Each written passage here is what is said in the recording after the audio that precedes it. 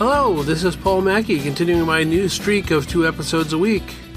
We finally have snow here in early January, and it's about to get cold. Wind chills in the 20s below zero on Sunday and Monday.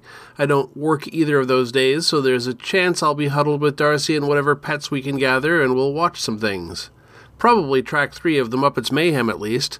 All of my recent DVD box set acquisitions have arrived, 7 complete TV series to add to an 8th I already had planned to come up soon. But, as I keep saying, I've got to finish other shows before I can launch any new ones, so today I'll do Gravity Falls Season 1, Episode 10, Fight Fighters, which originally aired September 14th of 2012. My brief summary: Dipper continues to be jealous of Robbie, but this time Robbie notices. Robbie teases Dipper with a potential phone call to Wendy, and Dipper knocks the phone away, accidentally smashing it. Robbie challenges Dipper to a fight at 3 o'clock, and Dipper tries desperately to figure out what to do. Dipper sees an apparent cheat code on the side of the Fight Fighters cabinet at the Gravity Falls arcade, and when he tries it, the machine explodes and asks him to choose his fighter. Dipper chooses Rumble McSkirmish, and the character bursts forth into reality. Dipper convinces Rumble that Dipper's story parallels Rumble's game's backstory, including allowing him to assume that Robbie killed Dipper's father. After Rumble attempts video game violence in real life, Dipper realizes he needs to stop Rumble and winds up fighting him himself. Dipper and Robbie agree to just have a private rivalry whenever Wendy isn't looking. Oh, and Mabel tries to cure Stan of his acrophobia. Alright, very cartoonish. I don't know if I've had any cartoon cliches, but a video game character popping out of the game but into real life, that's gotta be at least a little cartoonish. My favorite line: I don't know, Dipper. Teenagers are dangerous. Those hormones turn them into, killing machines. Really? Oh, yeah, dude. My cousin Reggie got in a fight with a teen once. The guy broke, all his arms, all his legs, and I think killed him or something. I don't know. Me and Reggie were just talking about it. And now we'll do Who Is. Zach Paez wrote this episode. It looks like earlier in his career he was sort of an all-around utility crew, acting as background player on shows that he was also crew on, in short films, The Midnight Show, and Drunk History.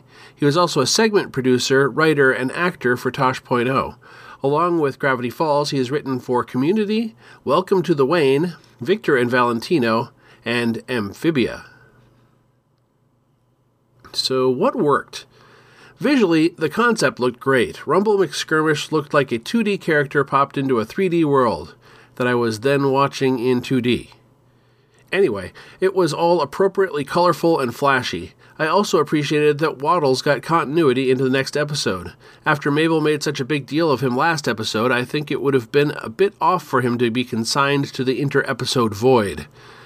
Lastly, I think it was a great idea for Robbie to notice and respond to Dipper's interest in Wendy.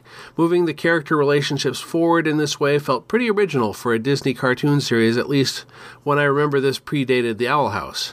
And, of course, I could relate to having a rivalry with another guy for a girl's attention when the girl was entirely unaware it was even an issue. What didn't work? Well, I've never been much into fighting games, and that's probably why I wasn't as into this episode. I checked with other family members who have watched the whole series, and they both agreed. Not the best episode, and also probably because we aren't fans of the game genre. This episode did good for moving along the conflict between Robbie and Dipper, but it was otherwise a bit of a slog getting through the main gimmick of the episode. Things to ponder. That was a pretty major result from some apparently random graffiti. Who put it there? Next time is Season 1, Episode 11, Little Dipper. Happy hunting! You've been listening to the One Idjit's Thoughts On podcast, produced by Paul Mackey in association with Nimlas Studios. Any short clips of audio from shows is included under fair use for commentary purposes, and copyright for that content remains with its original copyright holders.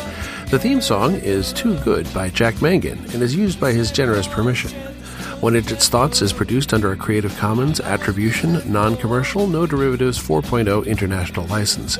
You can find more episodes of this podcast and many other fine podcasts at nimlast.org. You can contact me by emailing idjitcastpodcast@gmail.com or commenting on episodes at nimlast.org. Let's make our own memories. Frankly, I'm a little surprised that Stan didn't already have an insert coin console at the Mystery Shack.